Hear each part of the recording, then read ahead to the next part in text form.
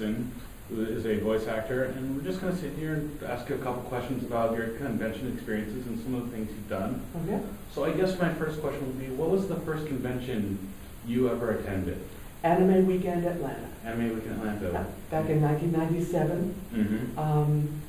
Star Blazers, for those who may not be aware, we did it 30 years ago. This is our 30th anniversary year, and we are very proud of that. And for the longest time, nobody knew who we were. Mm-hmm. Our names were not in the credits. It was a very small project. It was actually the only show of its kind being done in the country at that time. It wasn't called anime, or, there were no, Netflix or Blockbuster Video, or, VCRs were about $1,000 a piece. It was a whole different world back then. And, as I said, our names were not in the credits, so nobody knew who we were. And it wasn't until many, many, many, many years later that my brother-in-law at the time and my two lovely nieces were kind of sitting around watching TV one day and talking, and my brother-in-law said, you know what? And my nieces were at the time fans of Ray Earth and Sailor Moon and the more current shows of the time. And they got kind of talking, yeah, Aunt Amy did this show. Let's see what we can find about it on the internet. Well, the next thing I know, I'm getting a phone call. You are not going to believe what I just found on the internet. And at the time I was using kind of an older machine. I had a 2400 baud modem. Okay, it was not the slickest thing to get online with. So and then it crashed. I started looking at these websites and I thought, oh my God. And then my computer crashed and I was kind of a fish out of water. But finally, about 6 months later, I was able to afford a new machine.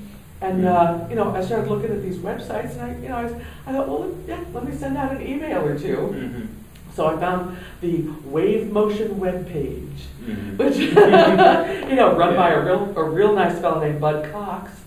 And, I sent an email to him also, just kind of introducing myself. And, the show is very special to me, and I thought it was gone forever. And now I'm finding the websites and stuff, and told him who I was and what I did. And he sent my email to a couple of other people, and they sent it to a couple of other people, and all of a sudden I was getting replies back. And boy, don't you know, they were asking some tough questions because they were not willing to accept any substitutes.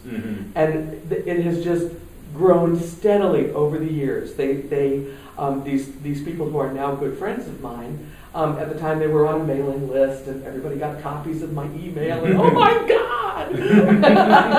And it just sort of appeared out of nowhere, and they wanted to make sure I was the real deal, and we had some real good phone conversations and things like that, and they suggested that I contact a real good friend named Dave Merrill, Dave Merrill, who at the time was the convention chair for Anime Weekend Atlanta, and who also was good friends of the dear fellow who is now my husband, and was best man at our wedding, and I can tell you stories.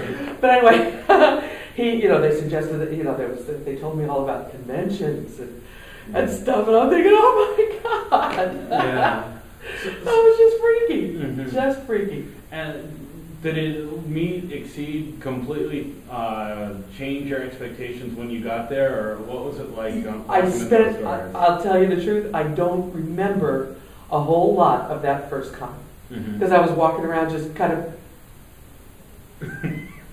and I'm seeing people in costumes and, panels and people wanting my autograph and stuff after about 16 years of nothing.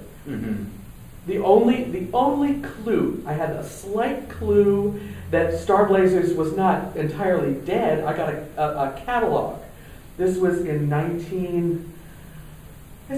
90s, as I recall. There was a catalog of VHS tapes. You look through it, you find, you see your favorite show, and you order the videotapes. And I'm flipping through, and I thought, it can't be the one we did. So I could, at the time, I had a house to fix up, and I had all sort of homeowner expenses, and I couldn't really afford to buy a whole lot of videotapes, so I bought 3 of them. And it was, in fact, the dub that we did. Wow. Blast from the past sort of thing. Yeah, and I mean, to this day, My husband and I, his name is Dave. Mm-hmm. We are about to celebrate our 10th wedding anniversary. We met. I was the first AWA that I did was in '97, and then I met him the following year. He was in charge of the green room at the Atlanta Con, and we met that year, and then we were married 2 years later. And Starblazers literally brought us together. He watched it when he was 10. So and every con we go to, we meet more and more people who tell us the most wonderful stories. I'd pile on the couch with the kids, and one fellow who has since become a good friend of ours, he would make up different lyrics to the theme song. He'd be there, the kids are all waiting to see the show and stuff, and he'd sing things like, heading off to Iskandar, driving in our brand new car. And they turn up, Dad, that's not how it goes. And he'd get a lecture from his kids. And I just to this day, we hear about kids who used to run home from school. So they'd be sure to catch the first few notes of the theme song. I'd get up at 5 o'clock in the morning and I'd be late to school because I had to see the end of the episode and all that. So it's a special show to people, and I'm meeting the grandchildren these days of the people who used to watch it as high school students or college students, and that's just I don't know. I've never had an experience like this in my life, and I know I never will again. So it is so precious to me. Yeah. It really is. It's been worth every moment. Absolutely. So you mentioned you've been to Anime Week in Atlanta. And we go every year. Oh, great. Well, I'll see you down there. Oh, great. We're out here right now at Otakon in Baltimore. Is there any convention you'd like to go, or any city you'd like to see a convention in? Well, actually, there are each year it seems there's one new one. We find ourselves going to a new place, and we're now we attend a convention in Michigan every year called JFAX, and we did come to Otakon several years ago, and it's we're getting back to places we have been, and next March actually we're going to be going to Seattle to a great big event called Emerald City Comic Con, and I'm so happy to be able to tell you that not only will I be there, but Ken Meserole, who did Wildstar, Leader Deslock, Eddie Allen, who did his voice, and Tom Tweedy, who did Mark Venture's voice. Oh, wow. The four of us are going to be there. For the first time in 30 years, the four of us are all going to be together. Oh, wow. In the That's same great. room. That's great. Yeah. It's so awesome, because when we did the show, forgive me if I'm jumping the gun no problem. question-wise, but when we did the show, when you're dubbing, particularly from one language to another, the most economical way of doing it is for everybody to go in with their script alone into the booth. And even to this day, it still works out the best to do it that way. So the upside is we were able to do 2 or 3 episodes at a session, but the downside was that we didn't always see the people that we were our fellow cast members. So which makes it kind of tough these days. Thank God for the internet, because we are able to get email from people out in Los Angeles or whatever, and I bumped into Ken Meserole the other day at a session, and he told me he was Wildstar, and and through slowly but surely we're starting to get back in touch with all the other cast members, hopefully all, but at least 4 of us now are actually, we've had our pictures taken and everything. So you're all it must be amazing, after all that time to come back together. It is, because nowadays it's customary, everybody gets their name in the credits. Everybody's got websites, and somebody does a new show, it's all over the world the next day. All the information and everything, and so fans have a way to get in touch with them and things like that. So I'm just eating this up with a spoon, because it was for so long, as I said, we had no idea, because they didn't know where to find us. There was a 3rd season of Starblazers that at the time when we finished the 2nd season, The Comet Empire, the 3rd season, The Bowler Wars, had not yet even been produced in Japan yet. So, if we had known, believe you me, if we had known there was going to be a 3rd season coming out in 3 or 4 years, we would have been camping out on the casting director's doorstep. Great. So yeah. But, we're meeting everywhere we go. People just have, there's no other way to describe it, they just have that look on their face. Mm-hmm. And they're sincere. And, people that tell me, oh man, I fell in love with Nova when I was 9 or whatever. I know it's genuine and it's a sincere, a thoughtful thing. And it's not anything sordid or anything like that. And I look at people like that and I say, well, you were obviously a young man of taste and discrimination. There you go. And I hear things like role model. Mm-hmm. She was my role model, and she was a confident character. Mm-hmm. The relationships that the characters had, they were real. And there was sadness when Captain Avatar, Mm-hmm. the episode where he died, and things like that, and he didn't just magically heal up and appear in the next episode and things like that. So it meant a lot to people. And I hear things that my folks were divorced, and this show was really, really comforting to me. It was like a reliable, like a friend. Yeah. It helped me through a hard time and things like that. I've met a lot of people over the years that have said, they were going through whatever rough time in their life. Yeah. And they just found some series, and it has that special place in the heart because it's just something that they needed to grab onto. Absolutely. And they found it. So you mentioned Absolutely.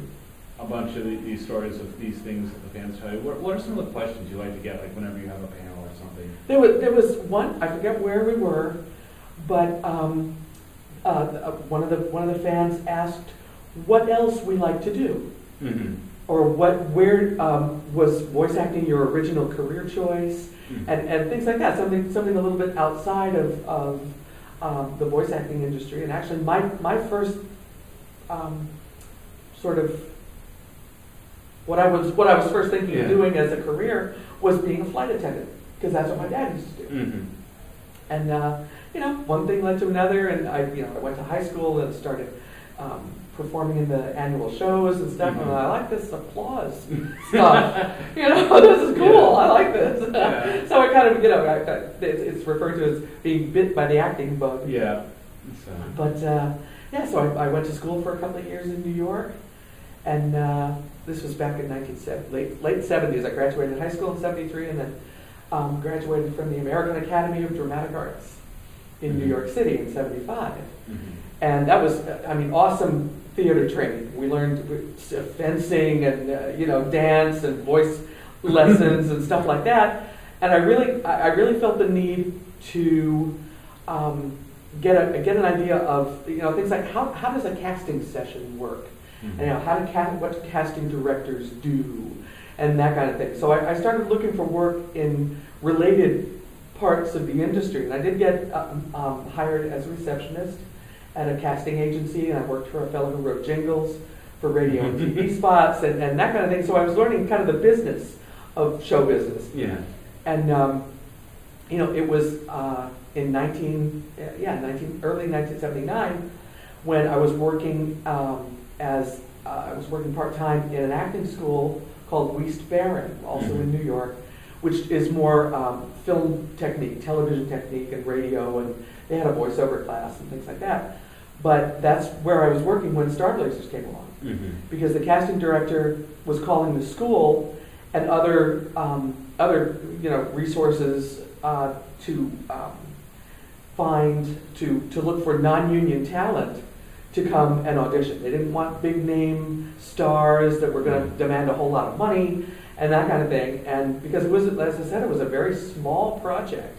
Nobody knew if it was going to fly. There had been some successes, like Speed Racer was very big, and Astro Boy, and there were a couple of other shows ahead of Starblazers. But when it came along, it was still the only one that was being done at the time. And so they didn't know if people were going to love it, hate it. They didn't know what the result was going to be. So they didn't really, it was a risk. It was a financial risk. So they wanted to keep the budget in check and just see if they could turn out a good product. And as it turns out, it worked. They didn't want a whole lot of really cartoony type voices. So they just told us, use your regular voice. Use your regular voice and just, we'll see what happens and see how people like it. Great. So Yeah. you've been to a bunch of conventions. Mhm. Is there anything you've seen that you wish more conventions would do, like any practices? It's actually happening.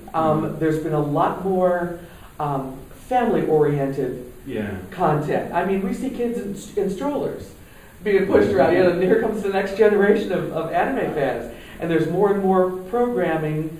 You know, because a lot of times it looks like they're just kind of the parents are all excited about seeing their favorite show or meeting their favorite voice artist or whatever, and the kids are kind of just, okay, mom, can we go home now?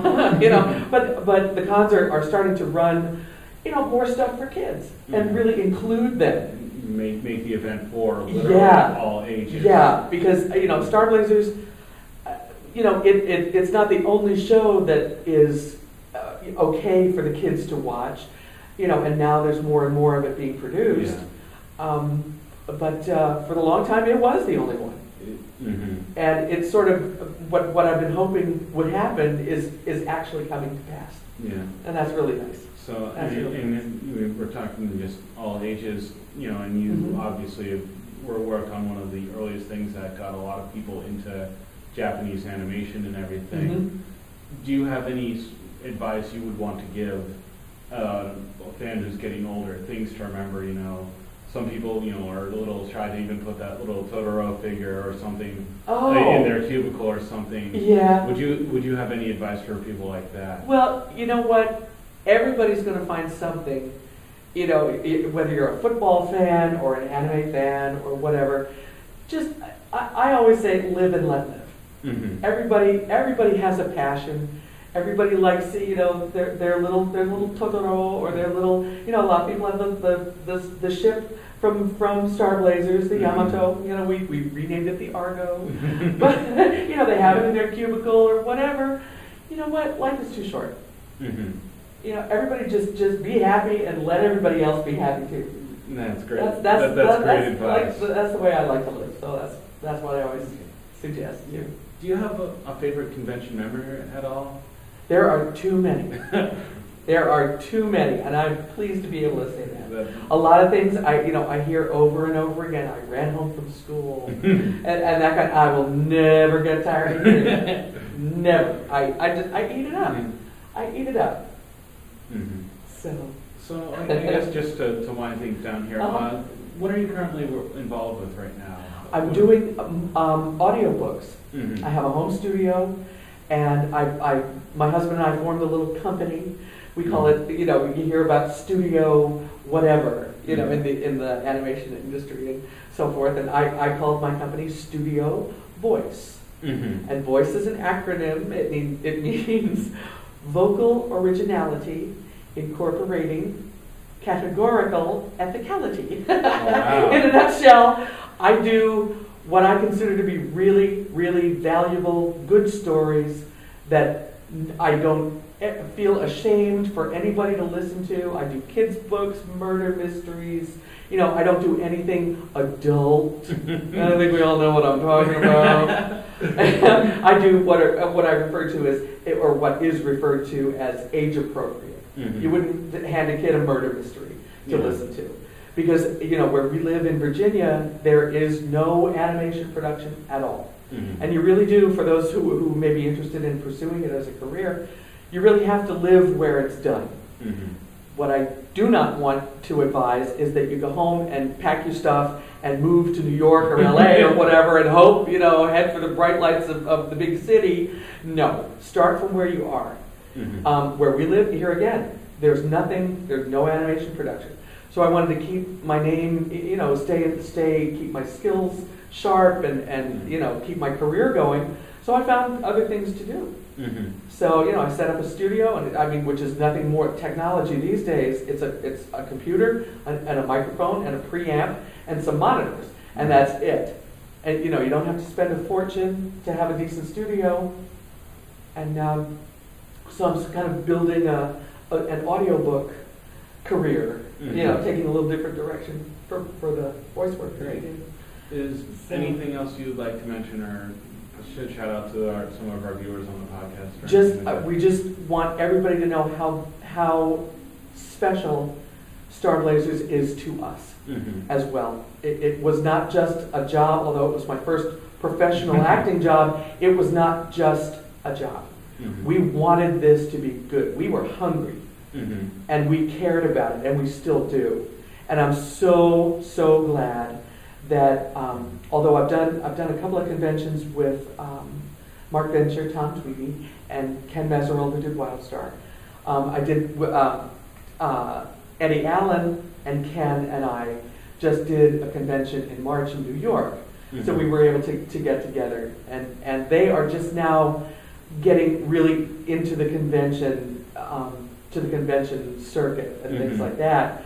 And they're really finding out how important it is. It's not just a bunch of praised, fanboys and fangirls who really don't care about the voice artists. Our fans care about us, and that we will never ever take that for granted, ever. Well, thank you very much for your time. Thank you, Doug. Thank you for sitting. Thank you. Have a great one. You too.